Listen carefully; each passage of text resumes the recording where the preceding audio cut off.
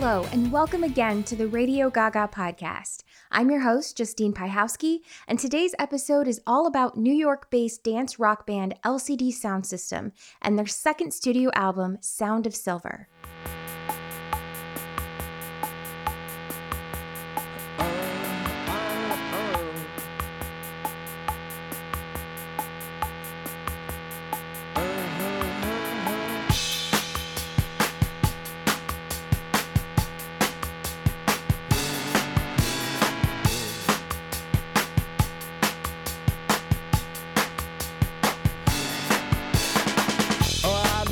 I don't know, where to begin. We are North Americans, and for those of you who still think we're from England, we're not, no. We've been on planes and on trains. First, let's acknowledge our main sources for this episode. I read the 33 1/3 book on Sound of Silver, written by Ryan Lees, as well as Lizzie Goodman's Meet Me in the Bathroom.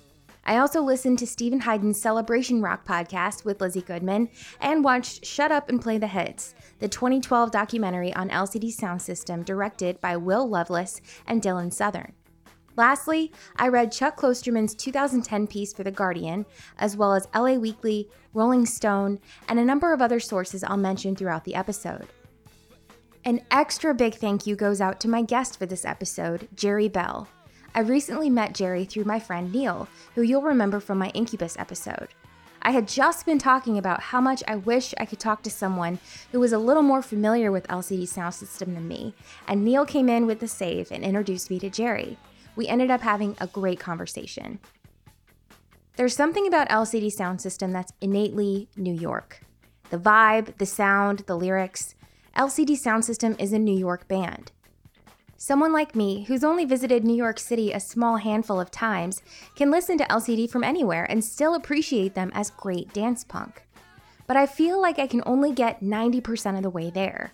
The remaining 10%, perhaps unintentionally, feels like it's reserved for New Yorkers. I've never lived in New York. I've never learned the subway system. I understand the city's importance in our culture, but haven't been part of its story in any way. LCD Soundsystem, Interpol, Yeah Yeah Yeahs, The Strokes, they all came to prominence specifically out of the early 2000s scene in New York City. I listen to all of these bands, but there's something different about LCD Soundsystem. It's more mature, I guess, more New York than anything I've ever heard. And there's an underlying feeling of exclusivity to that. It's a little bit like if you're a New Yorker, you know. If you're not, you don't. Maybe I'm projecting, and it definitely hasn't kept me away from LCD Soundsystem or changed how I feel about the music. And surely anyone else who isn't from New York shouldn't feel alienated from this band. I just like being able to recognize when a band's sound is so unique to a specific location that it feels like the people of that place get first dibs on it, or something like that. That's really why when I was putting this episode together, I felt like it would be good to get a New Yorker's perspective on this whole thing. Jerry has lived in New York for 12 years and is a huge LCD Soundsystem fan. Yeah, they've been I would say, a probably very important band to me at a lot of reasons. Like, kind of one of those bands that forms the vision I had of New York City before I even got here. And then, various times and various things that I've done in my life have like intersected with, the end of their kind of first run, and then the beginning of their second run kind of coincided with different points in my life. They're kind of one of a handful of bands that I feel like the music that they were dropping always kind of seemed to hit me at the right time. And then obviously like kind of combining two genres of music that I really, really like. So it's just kind of a perfect band in that sense. We parties like in Spain where they go all night. Shut down in North America. Or like Berlin where they go another night. All right. You see, I love this place that I've grown to know. All right, North America. And yeah, I know you wouldn't touch us with a 10-foot pole. 'Cause we're North Americans.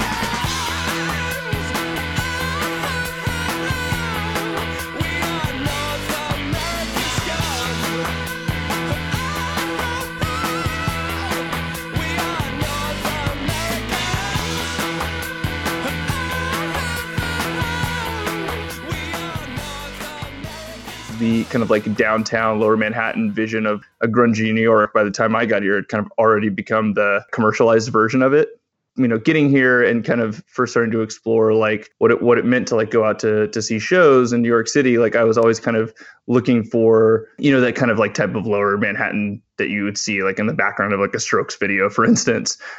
I was obviously a little too young and definitely not cool enough to be kind of part of the like scene where this music was like coming out. So, but it was funny to be slightly detached from it and like reading about it on music blogs and things like that. This is like the beginning of like the, you know, the internet and how that relates to music, which was kind of interesting for me because like listening to Losing My Edge, where, you know, 90% of the references I never heard of, but I could kind of quickly flip over to like LimeWire or whatever and like download a Can song or download like a Liquid song just because I'd like heard the reference. Like being able to like use LCD Soundsystem as an entree into like new music, new genres, you know, underground music that I never even kind of heard of before. Like very easy to attribute my current kind of music taste to listening to this at age 18, and which is like such a formidable time in someone's life for kind of like finding new art, I would say. The first time I ever saw them live was actually one of the shows in the lead up to their kind of Madison Square Garden finale. And so, you know, kind of coming to LCD Soundsystem was funny because I was already kind of basically knowing that I was kind of coming to something that was already kind of over, which I think is like, you know, it's kind of part of their entire mystique, right? Like, you know, the closing track on Sound of Silver, New York, I Love You, But You're Bringing Me Down, like that song like is basically, and a number of other songs on this album are like totally all about like the end of the party, or you know, thinking back on a party that is like kind of winding down and trying to either, you know, reconcile with moving on or make the most of it and kind of like squeeze all the last drops out. You can hear the nostalgia for like an older New York that I never knew about, but it was kind of like voyeuristic for me, like being like, oh yeah, this is like a party that I never got to go to, but it like sure looked fun from far away.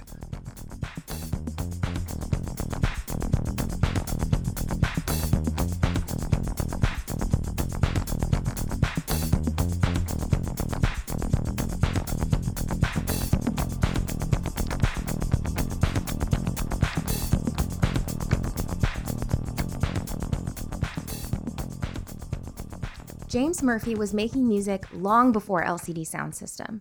In fact, he was already in his 30s when LCD's debut single, Losing My Edge, came out in 2002.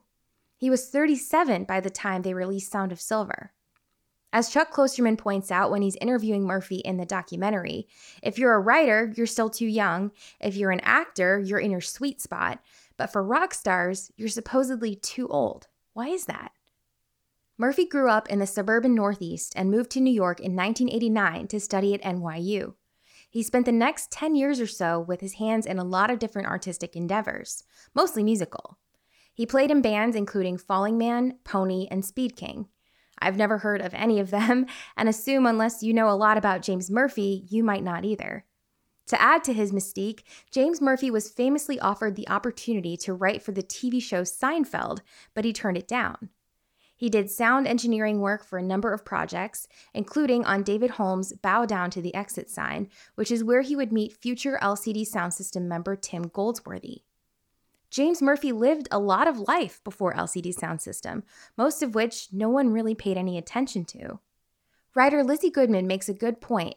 When you start out making music that no one cares about, you are forced to forge a different relationship with your art. For instance, she gave the example of Jack White making music while he was still upholstering furniture. James Murphy basically spent 10 years of musical insignificance before LCD Soundsystem got big. There's some weathering that happens there, which in a lot of ways is advantageous. You go through the struggle of finding your sound and your confidence on your own. Then when you get to the masses, you're already fully formed, and you don't need validation at all.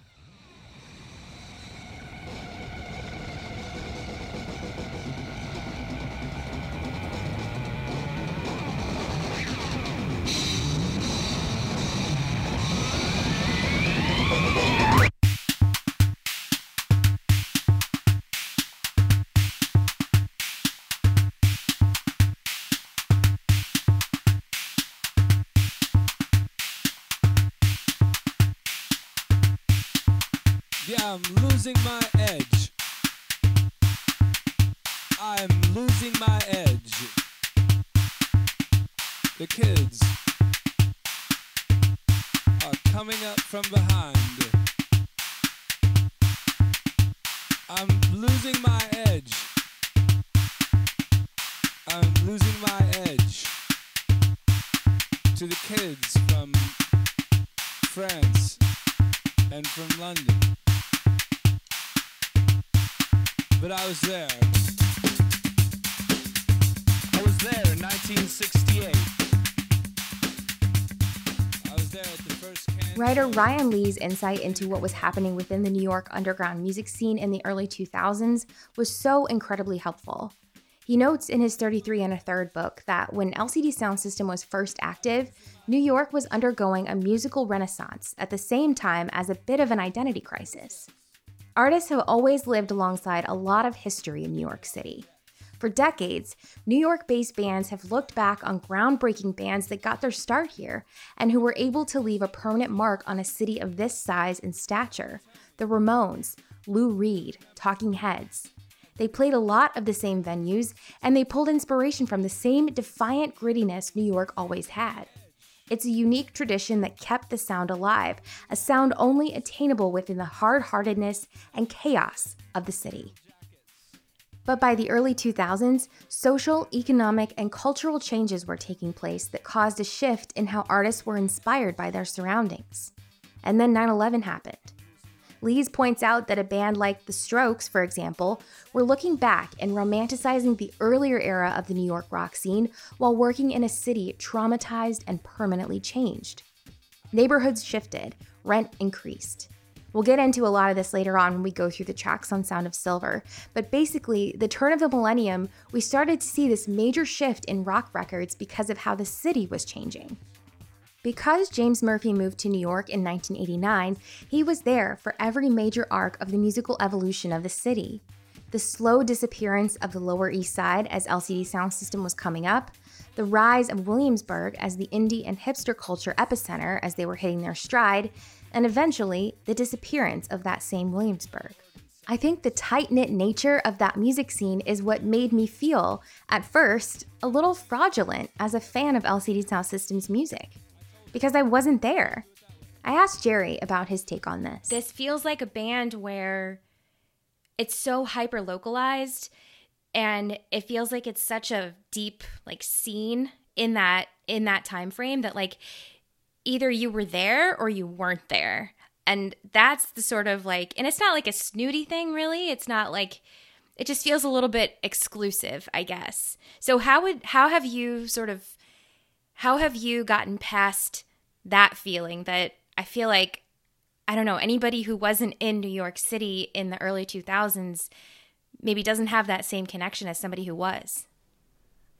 Yeah, I mean, I think it's interesting. I don't after having lived here for kind of, the last 12 or so years, the I hear the certain songs of theirs, and they really take you back to kind of a place, whether it's an after party at someone's apartment or kind of a show at a smaller bar or something like that. There definitely is a sense of place to all of their songs, but I have never felt the sense of place that I was kind of picturing was as cool as whatever they were doing, because I think that's but I think that's kind of the purpose, right? I think I think that one of the funny things about this band is when I was thinking a lot about it, is I think at the time, James Murphy was thought of as kind of this irony god. His lyrics have this kind of detachment, and everything is kind of basically the outside looking in, even though he's the center of the party. He's able to kind of take a step back and look at himself in the situation. And that obviously comes through in the tracks, but then I think listening to it, 10 years later, there is actually a lot of sincerity to it, which I was actually kind of surprised to listen to, because I think he is always kind of thought of as this original, ironic, he's kind of the older guy, he's always referring to himself as the dad looking guy. Yeah. He's basically got to a point where he didn't really have to care anymore. So he was able to be that ironic, detached DJ, but the reality is like a lot of his lyrics are actually like really sincere. And I think that's probably like why some of the songs, or a lot of the songs, like mean so much to people, and people take them like very seriously, even, so far down the line. It wasn't until I really sat down and listened to the lyrics and read them along with the songs that I was like, oh my God, like this guy is such a good songwriter. And you don't really expect that. I mean, usually the lyrics to a dancey kind of song like this are kind of empty, but you listen to his and they're just unbelievable. Yeah, I think it has a lot. I totally agree. I think that has a lot to do with a couple things. Like, one is he was kind of obsessed with, anything you've kind of hear about him or read about him, his whole like upbringing was around, like his whole thing was like, he was like the bored guy at the punk show. Like he knew every old record, knew every old kind of like underground scene, but didn't really like find his way until he started to kind of embrace like pop, essentially. And then pop via basically DJing, as he was a DJ in New York before he started this band, basically playing old dance records from the 70s that had hooks and samples that were part of like popular, pop songs in the 90s. And it was like kind of basically his thread is very clear. And it's really interesting to see it go from basically him learning all of these kind of like pop sensibilities from his childhood. And then basically kind of he sheds that punk sensibility and becomes basically one of the best like dance producers there is. I was there in Jamaica during the great sound clashes. I woke up naked on the beach in Ibiza in 1988. But I'm losing my edge to better looking people with better ideas and more talent. And who are actually really, really nice.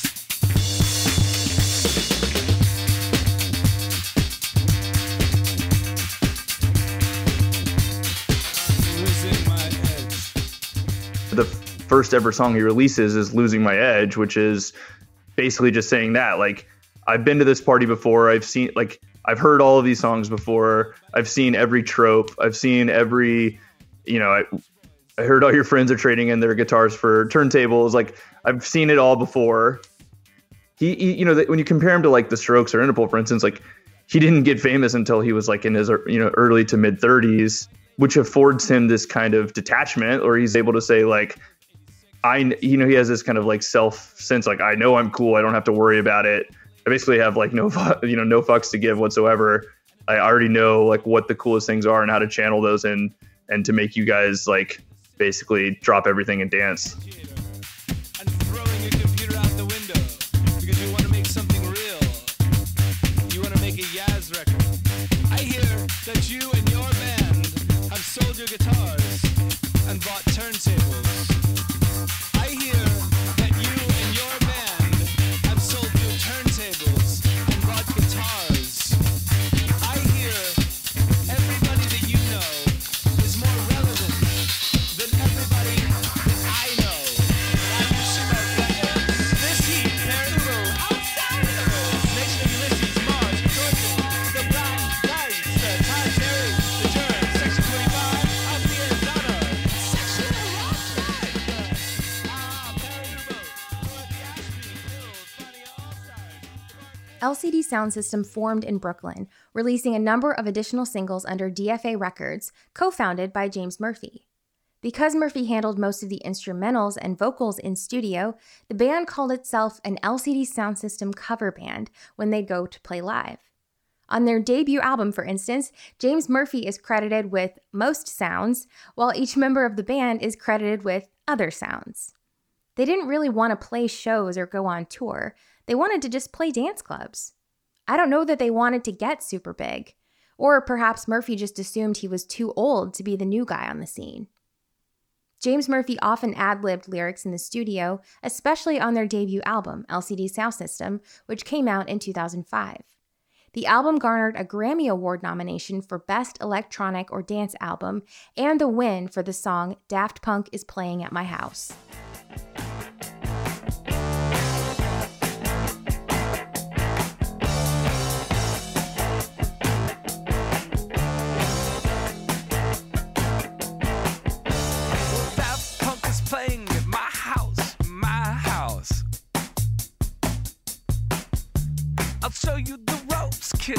show you the ropes. Got a bus and a trailer at my house, I'll show you the ropes, kid, show you the ropes. I bought 15 cases for my house. Sound of Silver is LCD Soundsystem's second studio album and my personal favorite. There's a lot of humor in this record. Humor, but also an underlying generalized anxiety. Anxiety about aging, losing a person close to you, or watching something you love change into something unrecognizable. And all the while, a driving dance beat that's impossible not to move to. It creates this amazing juxtaposition between poignant lyrics and a late-night dance party. As Ryan Lees writes, 2007's Sound of Silver is cool on its own terms, the kind of album that makes you feel like a badass kid at the same time as it makes you feel like a jaded adult. With that, let's get into Sound of Silver, starting out with the first track, Get Innocuous.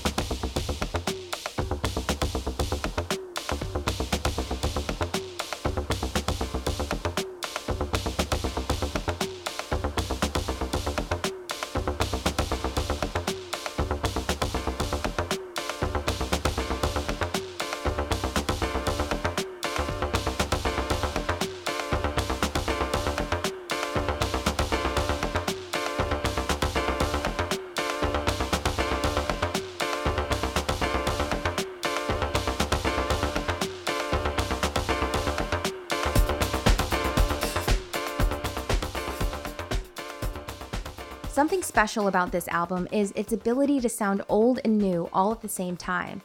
You get whiffs of David Byrne, David Bowie, and Morrissey in James Murphy's voice all throughout this album, in tandem with modern beats you've never heard before, morphing and changing before your eyes. Retro culture has always been part of the narrative of LCD Soundsystem, which we'll continue to explore throughout Sound of Silver. Get Innocuous is about losing your identity to the culture around you. Getting innocuous, boring, get normal. It's a jab at the normal people pursuing normal lives in a city that is now just normal. It's an amazing opening track that sets us up for the remainder of the record. By the way, this is a full album with ebbs and flows meant to listen to all in one sitting. Not a concept album necessarily, but you can tell by the track listing that James Murphy appreciates the original album format.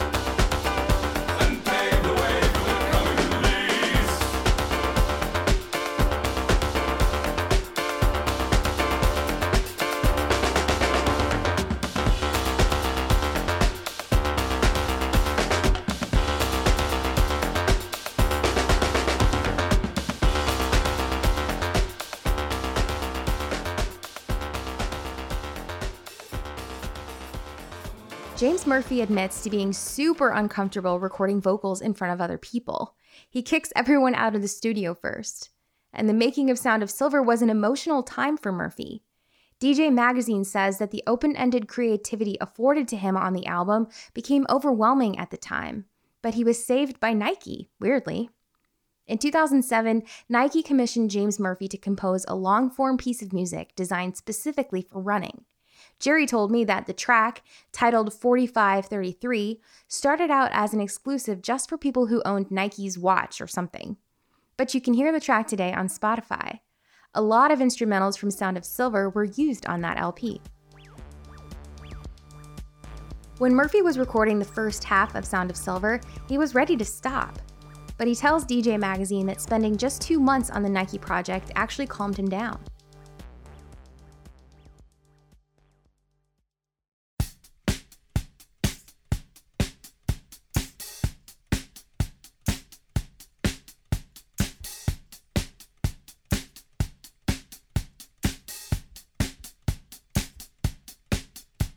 It's time to get away.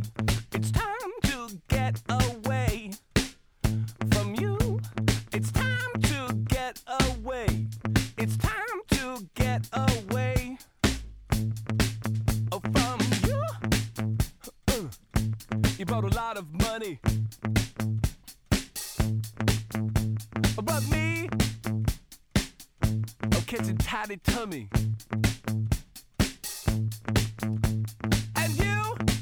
You make me sleep. I try and try, but you undermine me. And I start to be sensible. You know what I mean? And so it's time. I'm not sure who Time to Get Away is about, but it does deal with a kind of loss that we all have to experience at one time or another. There are times where you realize you just have to cut someone out of your life. They may have such a toxic, negative effect on you that you just have to get away. Sometimes these people started out as friends. Regardless, removing someone from your life, that's a loss. Surely we process it in a different way than losing someone we didn't want to lose. But even if the loss is on our own terms, it's still losing a human in a world where human connection already seems like a foreign concept.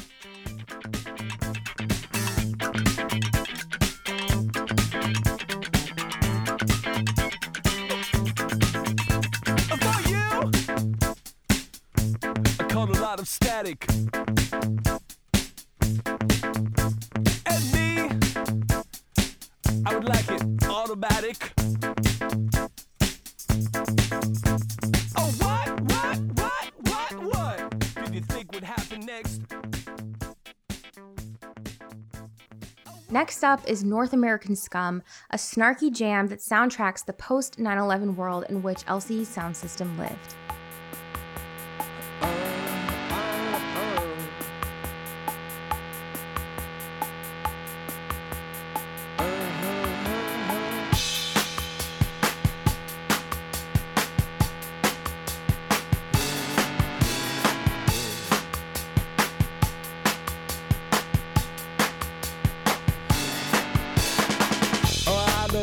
I don't know, where to begin. We are North Americans, and for those of you who still think we're from England, we're not, no. We bid on planes and on trains till we think we might die. Far from North America, where the buildings are old, and you might have lots of mimes. I hate the feeling when you're looking at me that way, 'cause we're North Americans, but if we act all shy, it'll make it okay, it makes it go away. I don't know, where to begin, when we're North American, but in the end, make the same mistakes all over again. Come on, North America!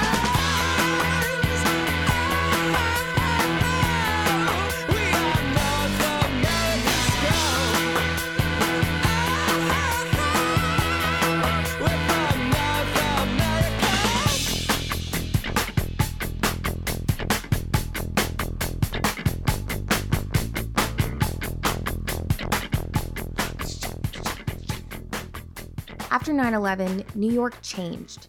I mean, our whole country changed, obviously. But New York felt the trauma closely and so deeply. While the neighborhoods of New York City were always changing and mutating, the trend amplified after the turn of the millennium. As Ryan Lees writes, the raw, seedy city that had given us the birth of hip-hop, Andy Warhol's Factory, the Ramones, the New York Dolls, and Velvet Underground, that was beginning to fade away. It became cleaner, safer, family-friendly. Rent increased, neighborhoods gentrified. New York was no longer the city welcoming to the idea of scraping a life together as a creative person, the starving artist inspired by the city and fighting to be heard. Sound of Silver addresses this issue in a lot of ways, and North American Scum is the old New Yorker in a song, prideful, fast-paced, resilient.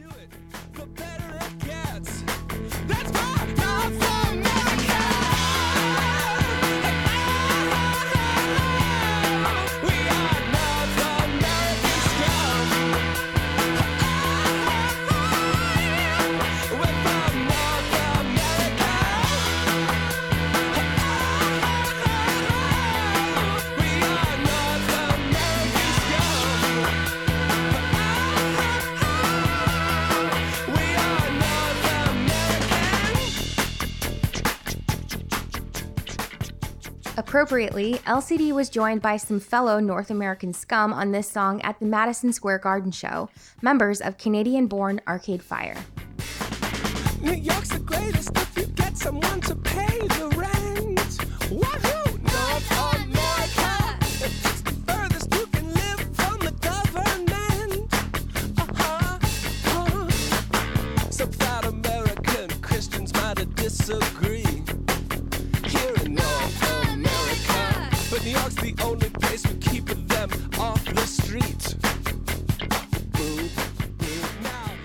When I first saw the cover art for Sound of Silver, I always assumed it was a camera or something. Again, only really knew this band online and their album art through thumbnails. But it's not a camera, it's the space helmet prop that James wears in the music video for North American Scum. The next song is Someone Great. This is my favorite song on Sound of Silver and a favorite for many LCD fans. It reminds me a lot of the Talking Heads' Once in a Lifetime, which I love.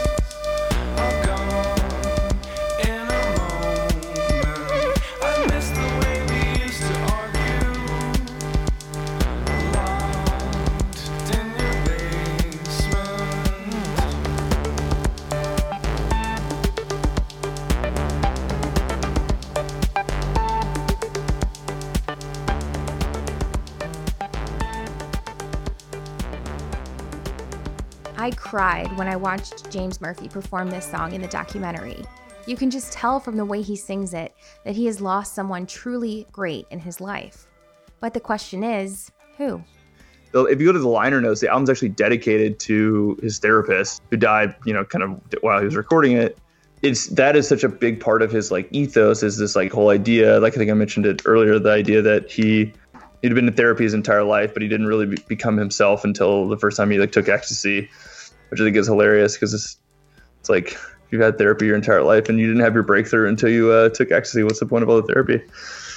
Wow. See, you know what I thought this song was about? I thought that he lost a child.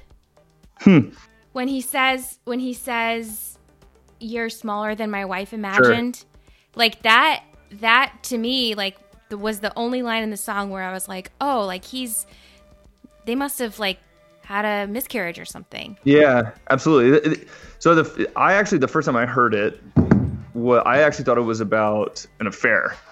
And so I kind of assumed that Someone Great was like maybe like Someone Great Is Gone was like kind of the end of his current relationship, and I couldn't quite square it. But I think when he was basically saying that you're smaller than my wife imagined, I thought it was like, I don't know. It took me a little while before I could kind of like figure that out. And then once I heard that it was about his therapist, it kind of all clicked.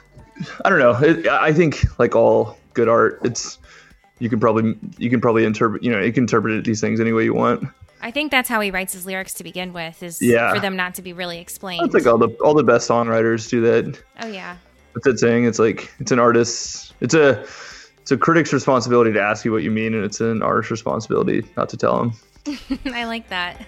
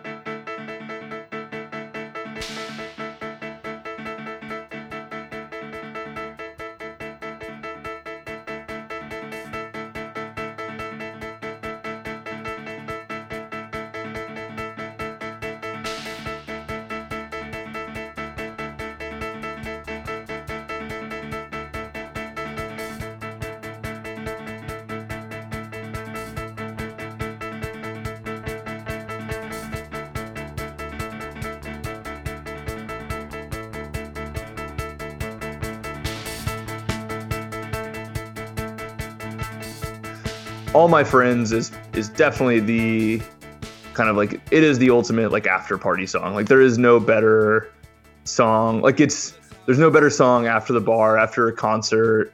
Like it is potentially the best house party song that I know of, which is so funny because they have a bunch of other songs that are explicitly about house parties. But in terms of kind of a winding down moment, that is the best song. It's also like it's an all-time great song, so I'm sure it hits people all over the place.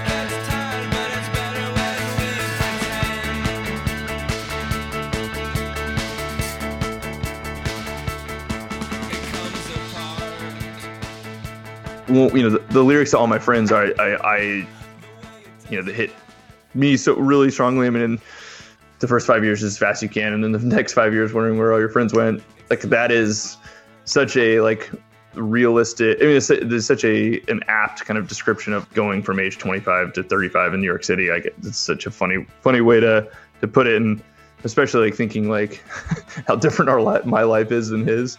Yeah. Well, you said you moved to New York in 2008. Where were you before that? Corpus Christi, Texas. Okay, that's where you grew up? Yeah. I'm a transplant as well. I grew up in Central Illinois and moved down to Florida right after college.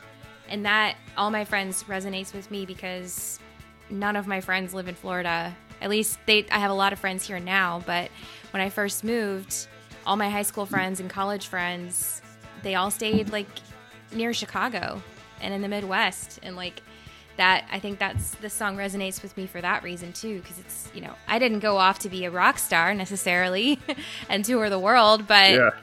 I moved away from everybody.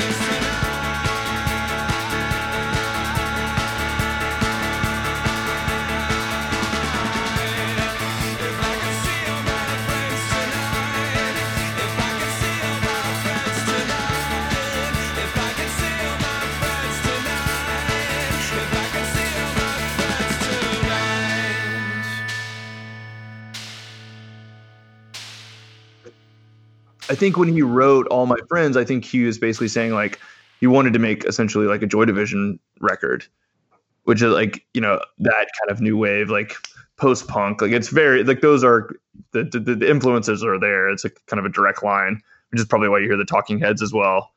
I've been to his DJ sets before, and like that's his whole thing as a DJ set. You know, DJ set when he's spinning records, like instead of playing the kind of the popular like rap song, he'll play the 3 records that it samples, and so you hear a song you've never heard before, but you know why you like it, which is like, you know, that's the kind of secret to a lot of good music is the first it's accessible, you don't know why, like the kind of the combination of those two things I think are so present, and essentially definitely all of his records, but I think it really kind of like finds itself more in Sound of Silver.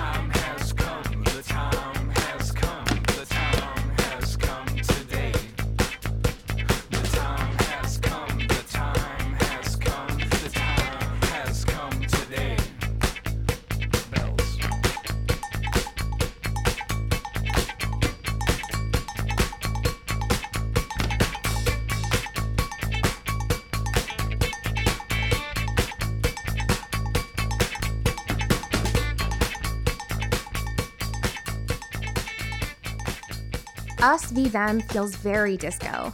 Extended instrumentals, a disco beat, and other disco elements like the cowbell. And then he genre hops over to this amazing 80s Talking Heads harmony moment at the chorus. LCD Soundsystem just has this unique brand of nostalgia, where I can be internet savvy enough to hear and know specific disco and Talking Heads inspirations that I am too young to actually have been a part of. I think sometimes how cool it would have been to be a teenager in the 70s. The music, the clothes, everything. But how could I possibly know that? As Lees writes, nostalgia can be looked at as a weakness, a signal of someone choosing not to engage with their own time and circumstances. He goes on to note that a teacher once pointed out that the millennial generation, which is my own, has less of its own identity than any preceding generation. And once I get past the initial, hey, it's not true. We recycle a lot of ideas. I think of the clothes I wear. A lot are inspired by the 70s. I'm into vinyl. It's rare going to the movies and not seeing up on the marquee a live-action version, remake, prequel, or sequel of a movie I remember watching as a kid. So it's this mix of cultures I was a part of and some that I wasn't. Nostalgia I earned versus nostalgia I didn't earn. Yet I have enough knowledge and unlimited music at my fingertips to feel like I could have. I feel a little bit like a character from the song Losing My Edge, just another one of those kids coming up from behind with borrowed nostalgia from the unremembered 80s.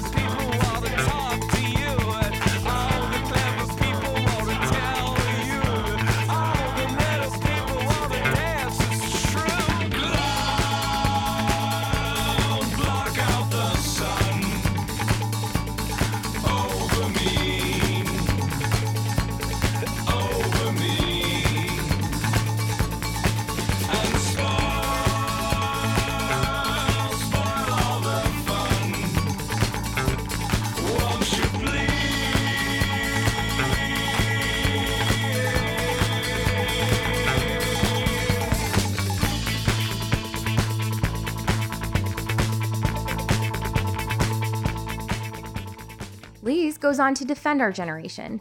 Given his writing style and taste in music, I feel like I can assume that I can say our generation. Anyway, he makes a great point that nostalgia can be a powerful tool in the 21st century and doesn't necessarily need to be escapist. Borrowed nostalgia can help you sift through your own experiences by processing the experiences of others before you. A song like Us v. Them, an album like Sound of Silver, is super of the moment at the same time that it suggests a legitimacy to the experience of the past. It's quite magical what we have here.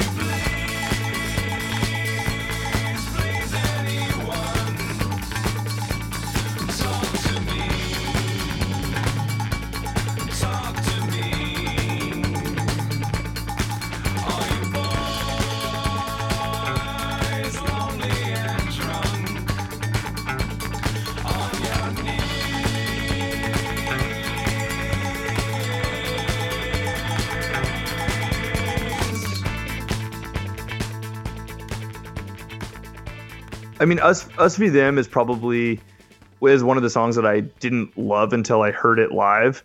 And like so many of their songs, like they don't particularly like jam songs out. Like they play to track like fairly closely when they play live. But something about he's like so like purely analog, right? Which I think is another thing we haven't really talked about is like how they're super analog but they're making like kind of dance music, which is so rare, especially kind of in the time since then. But you mean in like the way that they record it is all analog? Yeah, like there's no Pro Tools or anything like that. It's all, I mean, it's wild speculation. I don't think they use Pro Tools, but I would think that would be very like against their ethos. But North American Scum and Us v. Them are two songs that I liked, didn't love until I heard them live, and now are, two of my favorite songs kind of the entire LCD catalog, I would say. They're very like discotheque crowd participation. I think I like the extended instrumentals on the record, but I think at a point in Us v. Them, I'm like, okay, yeah, this would definitely sound a lot better in person. Absolutely. Yeah, and you kind of think about like going back to him, his presence, like he's like a force of nature, and like on these songs, he's got that like tiny microphone, but every one of these songs he's like bouncing around the stage, like we'll like grab a drumstick and like play a cymbal, we'll like come over and like touch, play a couple keys on like the piano, like it's very common. And so it's, if you any one of these like instrumental breaks, if you're like thinking about them live, you can assume that he's like not just standing there. He's usually like around like tinkering with something in the middle of the show.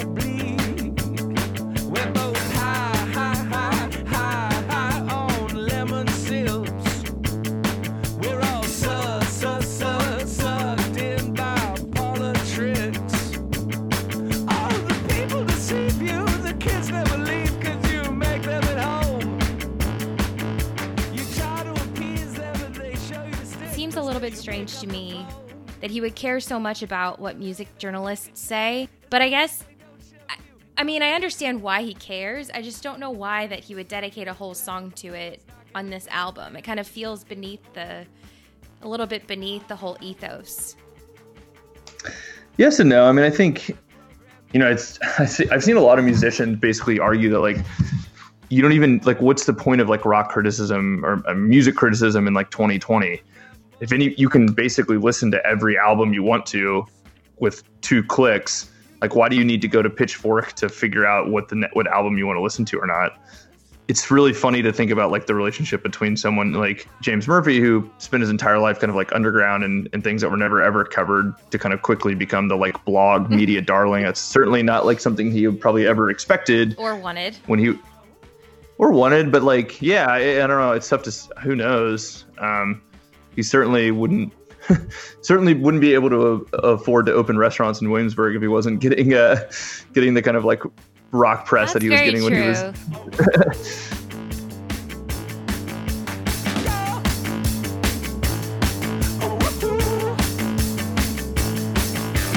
give me the pretend you come for the weekend and you stay for the yield. Avoid all your plans 'cause we're making our day job. As I listened to this song more and more after my talk with Jerry, I realized I don't think Watch the Tapes is just about his relationship with music media. What I'm starting to think is that it discusses some of the unsexy things about being a rock star, melded with the unsexy things about being a regular working adult. A lot of what he says applies to both scenarios. You say that you hate it, but that's how you made it. A lot of our jobs as adults might be soul-crushing, but it affords that house we've always wanted. Or the line, "It's not getting better, no, it's not getting better, man, it's just getting old." A lot like Murphy probably feels as an aging rock star. This is still probably my least favorite of the 9 tracks on Sound of Silver, but I appreciate the double meaning of the lyrics. Or, I guess, I appreciate what I think they're about.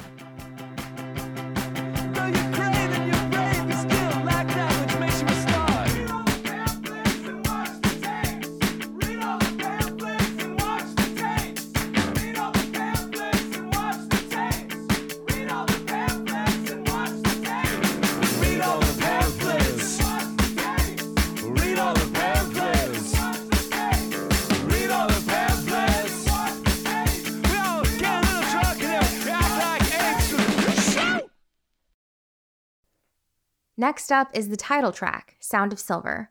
The title has a bit of a double meaning. Essentially what happened was when he was born, his dad said being a parent is like permanent silver medal.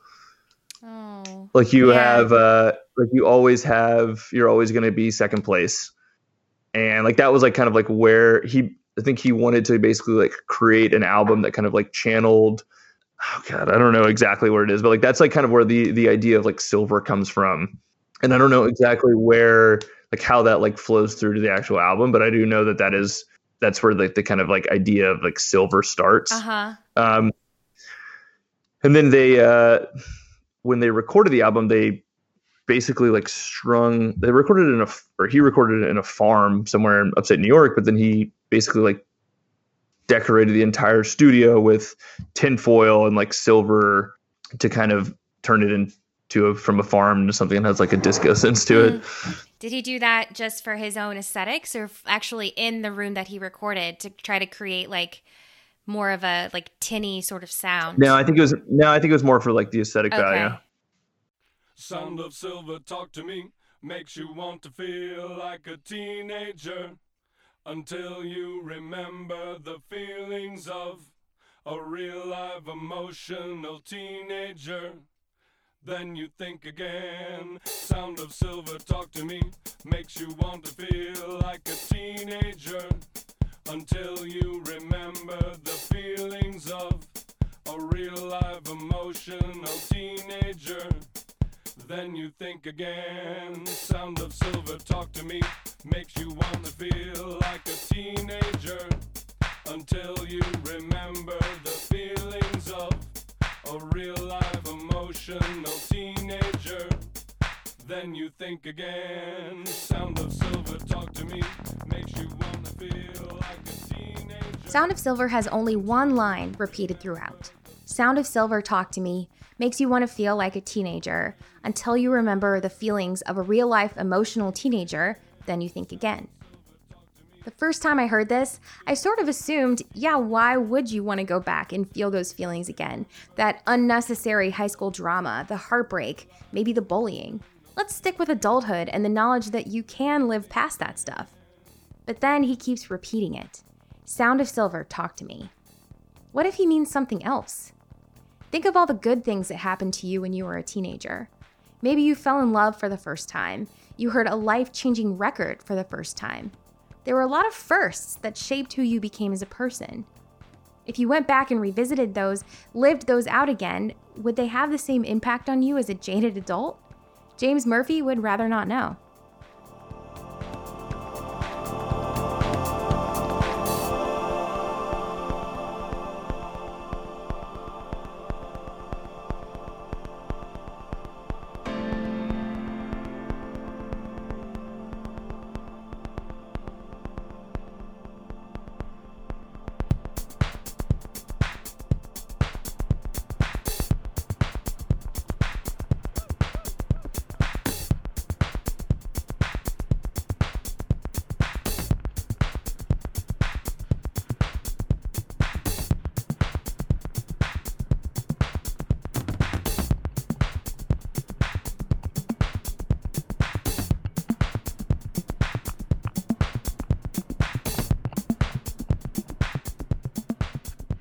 Lees writes that there's a core binary in Sound of Silver, the conflict between feeling youth slip away versus feeling like a complete person and making peace with who you've become.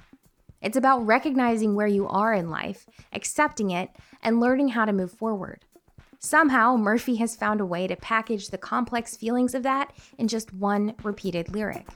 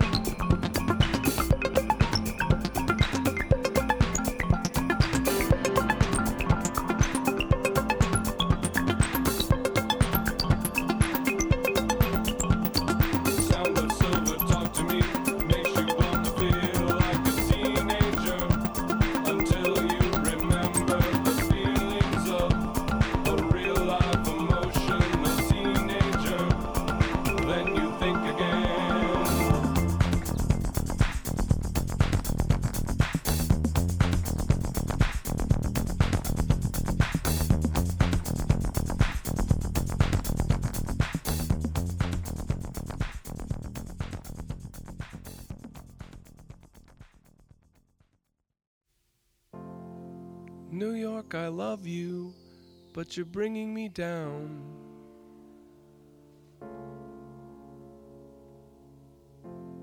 New York, I love you, but you're bringing me down. Like a rat in a cage, pulling minimum wage. New York, I love you, but you're bringing me down.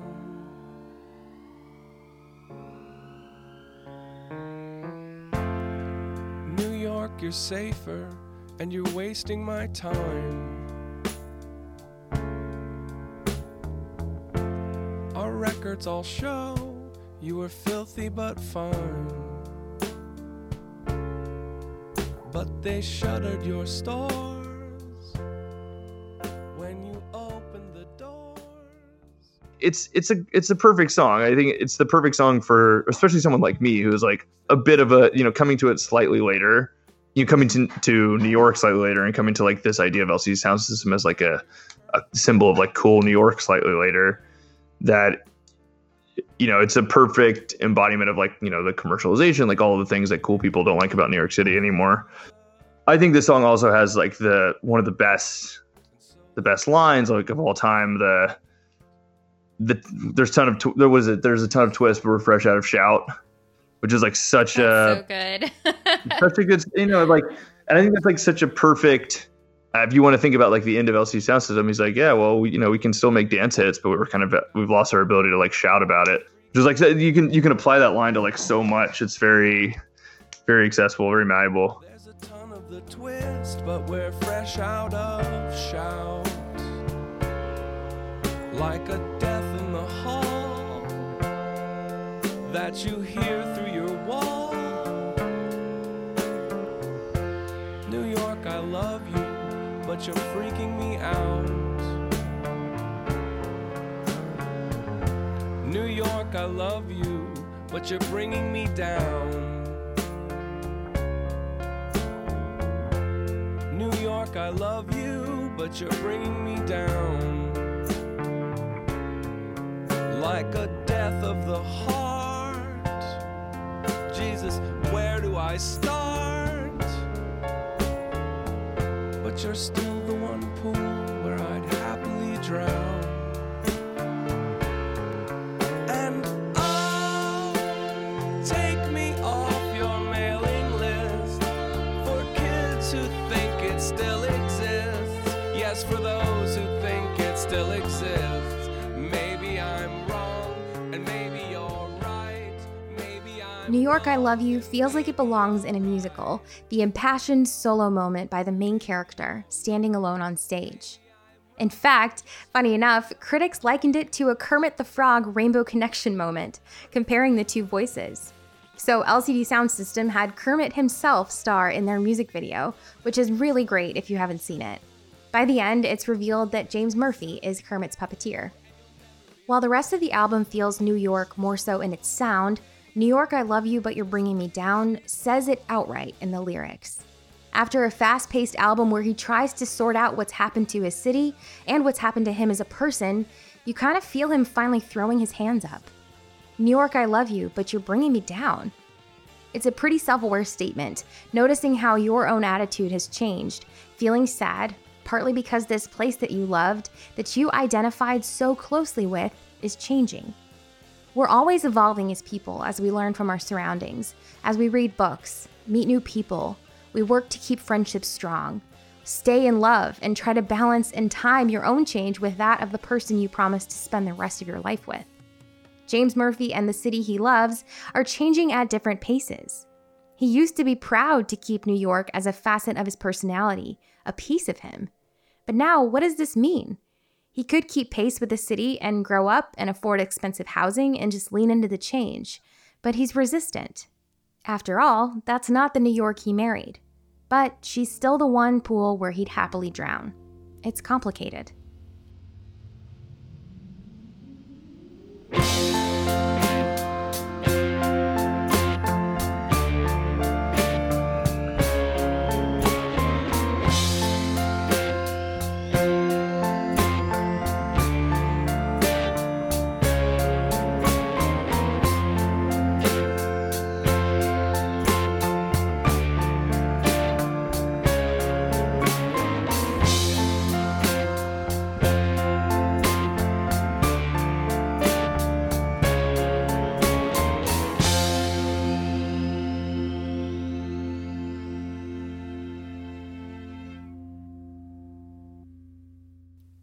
Sound of Silver went on to be nominated for a Grammy Award for Best Electronic or Dance Album and was met with critical praise.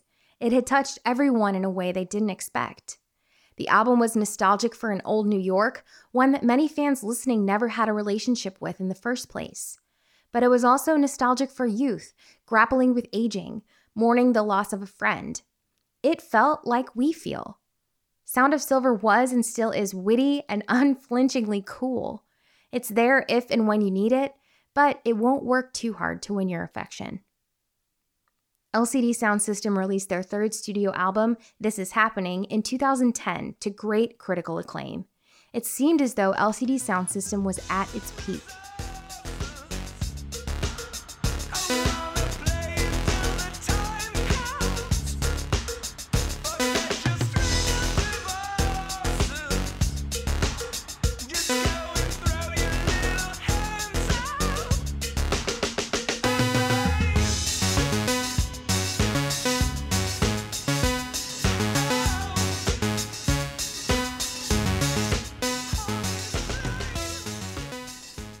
In February 2011, LCD Soundsystem abruptly announced on its website that it would be playing its final show on April 2nd at Madison Square Garden in New York City.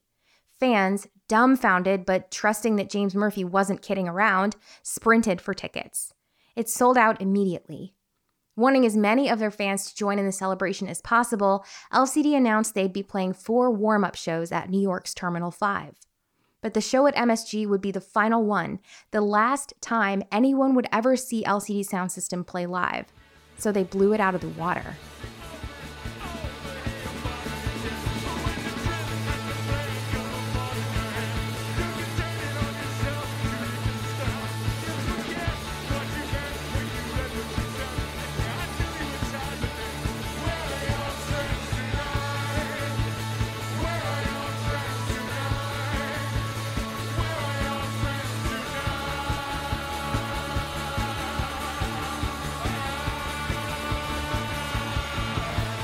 There were lights, balloons, a giant disco ball, a massive dance party lining every inch of Madison Square Garden. Almost 4 hours of music. It was a funeral for the ages.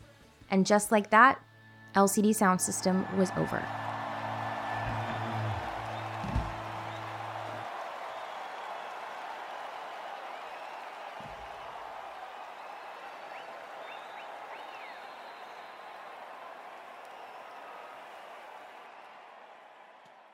Over the next few years, James Murphy was no recluse. He still DJ'd all the time. He scored films for Noah Baumbach.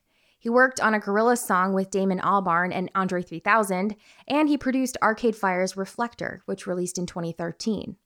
He was even slated to be a producer for David Bowie's Black Star, but it fell through. You can still hear him play percussion on that album, though.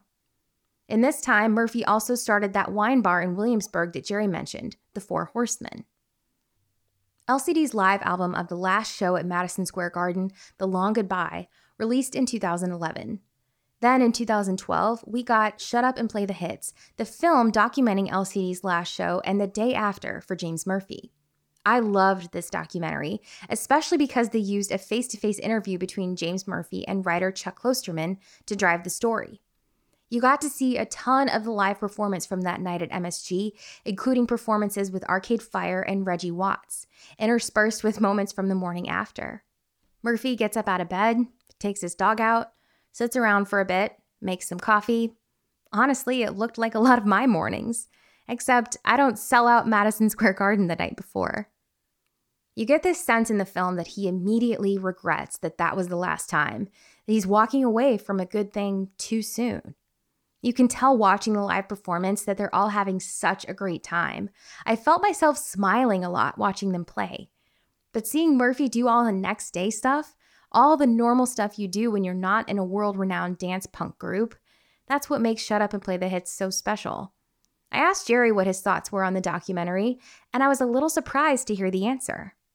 The funny thing is, I've never actually seen that documentary. So my whole thing was that like last concert has always been like I've always had a really negative view of that show because I couldn't get tickets to it. I lived in New York City. I was in college, but obviously I didn't get tickets in the drawing, how they do tickets, and I couldn't afford to buy them on the secondary market. So originally the plan was they were just going to play one show at Madison Square Garden. And then the demand was so overwhelming for that, they did a week of lead-up shows at another venue in New York called Terminal 5. I went to one of the shows at Terminal 5, and so I was like, kind of like, all right, this is going to be my last time ever seeing them. Being at the Madison Square Garden, everybody says that's like the best show they've ever been to, and so I was always like kind of chapped that that I wasn't able to go to it. And so like watching that documentary would have just been it would have pissed me off. So I never saw it. At the end of 2015, whispers of an LCD Soundsystem reunion started going around. Then that Christmas, the band released its first single in 5 years, Christmas Will Break Your Heart.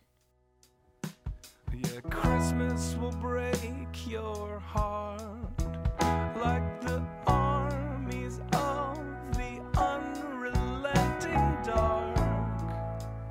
Once the peace talks fall apart, but still on.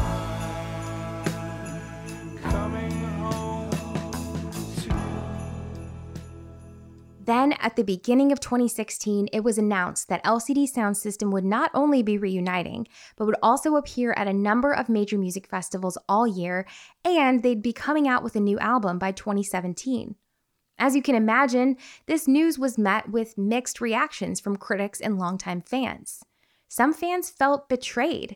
They had just attended the funeral for this band. They said the long goodbye already. Now it's like nothing happened? On DFA's website, Murphy wrote a letter explaining the reason for the reunion. He still had a lot of music in his head, and he wanted to work on it with friends from LCD, only if they wanted to. And they did. The reasoning is sound. I just think in our age of nostalgia and reunion tours and remakes and all that, maybe their leaving right at the peak of their fame felt unique and rare. Fans appreciated that LCD Soundsystem said goodbye in an unspoiled moment of perfection. Everything has to end sometime, right? Every band has to stop touring. Every TV show has to have a final season. Every good thing comes to a close. But it's a matter of when that happens. Maybe LCD Soundsystem was that rare TV show that stops at the perfect time, when the characters have all fully developed, the story comes to a natural close, right before the showrunners run out of ideas. Certainly, James Murphy had seemed like someone who didn't dwell on the past. So I think fans just questioned his motives for bringing everything back to life after making a huge deal about saying goodbye. I asked Jerry for his take on this as a longtime LCD fan. Where was his head at when he learned this band was reuniting? I've been paying a really close attention to kind of all of the murmurs on the internet. I had basically 3 or 4 years later, everyone kind of knew they were coming back. And whether or not it would be under a new set of shows, because there was a music venue opening in Brooklyn that I believe he has some relationship with. And that was when I kind of first got a sense okay, they're not actually done. He's going to get the itch. And sure enough, they kind of came back. And I was actually at their first show back in Brooklyn. So I basically I really only missed one LCD Soundsystem show. I saw the second to last show, and then I saw their first show back. So I was like, oh, okay. Not a lot of lost time there. Yeah. And to your question, I was thrilled. I know a lot of people, and I've actually talked to a lot of people at shows, people who are maybe a little bit older than me, who were kind of chapped about it. And, it's I think people felt it's a weird thing, right? Part of you wants to be oh, they kind of abused the trust. We thought we had this kind of fleeting moment. But then there's also this idea. It's oh, well, we get more LCD Soundsystem music and I get to go to more LCD Soundsystem shows. Right. That's awesome. I was because I didn't get to go to the last show, I was so pumped. I was thrilled. And I also got to introduce more people who had never been to any of their shows. I got to bring a lot of people with me. In 2016, LCD Soundsystem went on their massive world tour that began with the Webster Hall shows Jerry went to and included appearances at Austin City Limits, Bonnaroo, Lollapalooza, and a headlining spot at Coachella. LCD Soundsystem released American Dream in 2017, which went on to be nominated for Best Alternative Music Album at the Grammy Awards.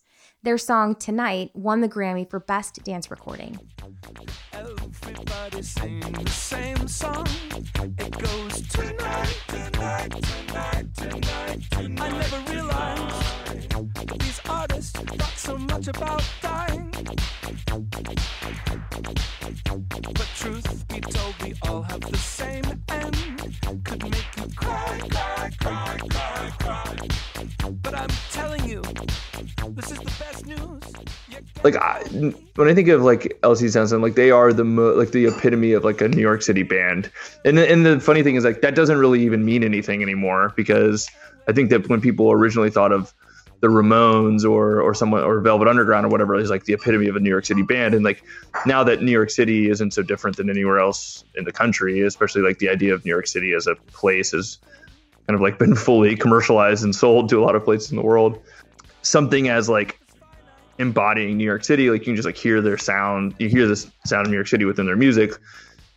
LCD Soundsystem is probably one of the last bands that will be able to do that for me. I mean, obviously you hear that in a lot of hip hop, but in kind of rock guitar music, you certainly don't hear New York anymore in a lot of music. And I don't know if that's ever really going to be possible again, just because of how the city has evolved, Or it will become a different sound now then. Sure. Yeah. And I think, the sound definitely still exists. Like I said, like within hip hop, you still hear it all the time, and probably within Latin music and dance music are two genres that I know that a lot of people say that they hear New York City in, for sure. But in terms of kind of like rock music, I think that it's been some time since I've heard a new rock band that I was like, oh, yeah, that like really sounds like Lower Manhattan, or like it really sounds like, like a Brooklyn like warehouse or whatever. Like I just don't know if you hear that so much anymore, and if you ever will. Yeah. Certainly not like in this aesthetic.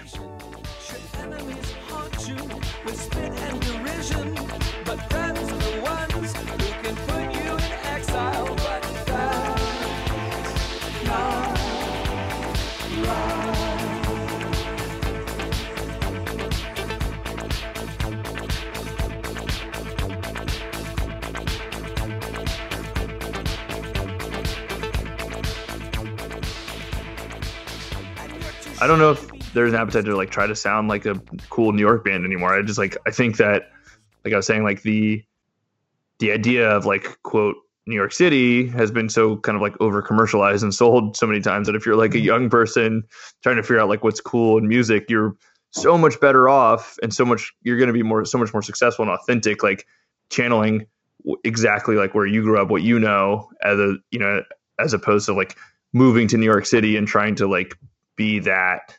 I'm not going to speak for what it means to be like 19, because I don't know any 19-year-olds, but my guess is like if you're from, doesn't matter where you're from, the United States, like you're better off trying to sound like what's cool there, or what's cool that you've heard on the internet, than trying to sound like the Velvet Underground, or sound like the Talking Heads, or whatever was cool at CBGB or whatever. Like that idea is like doesn't even does not and will not resonate with like your peer group. If you think about the Strokes and that kind of like Meet Me in the Bathroom era of music, like how quickly that kind of faded into obscurity. It was really only a thing for 3 to 5 years before it kind of became really watered down. I don't know how much value there is in like trying to like have a New York City sound, or like a Chicago sound, or LA. Like I think more creative stuff will come from people kind of like producing and kind of learning about music on the internet than they will if they're trying to like focus on a location. Listening to LCD Soundsystem so much over the past few months and diving into James Murphy's lyrics and everything, it's all given me so much more of an appreciation for this band. I was absolutely not expecting to get as emotional as I have over Sound of Silver, and I no longer think of them as just good party music. LCD Soundsystem's music makes me reflect, makes me want to text my faraway friends and make plans to visit. This is music that I get to listen to with my whole being. Both physically and emotionally, it has me searching. And it makes all my anxiety and emotion feel more like it's aligned with a universal experience and less like something I have to tackle alone. What James Murphy has created here is a rare offering, a perfect blend of irony and earnestness, just how life should be.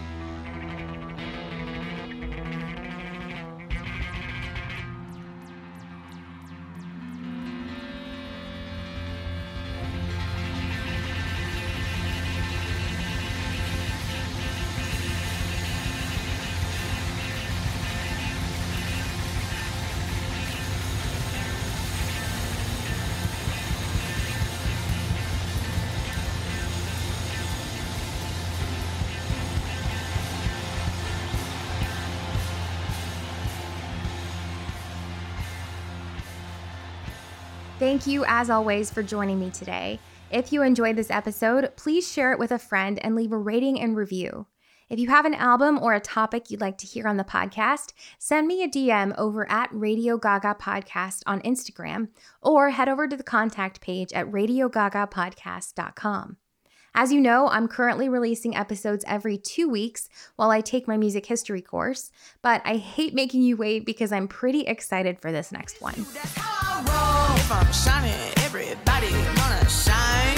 I was born like this, don't even gotta try. I like shot a nigga better over time.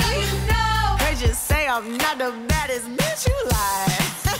It ain't my fault that I'm out here getting loose. Gotta blame it on the goose. Gotta blame it on my juice, baby. It ain't my fault that I'm out here making news. I'm the put it in the proof. Gotta blame it on my juice.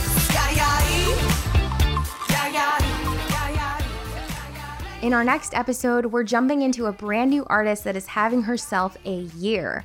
Grammy winner Lizzo is an incredible entertainer who has skyrocketed in popularity since the release of her third studio album, 'Cause I Love You, in 2019. We'll look at her background and her impact on pop music right now. Listen to 'Cause I Love You by Lizzo, and I'll see you back here next time. Hold up, baby, please don't make me have to take your bitch. Shit. If I'm shining, everybody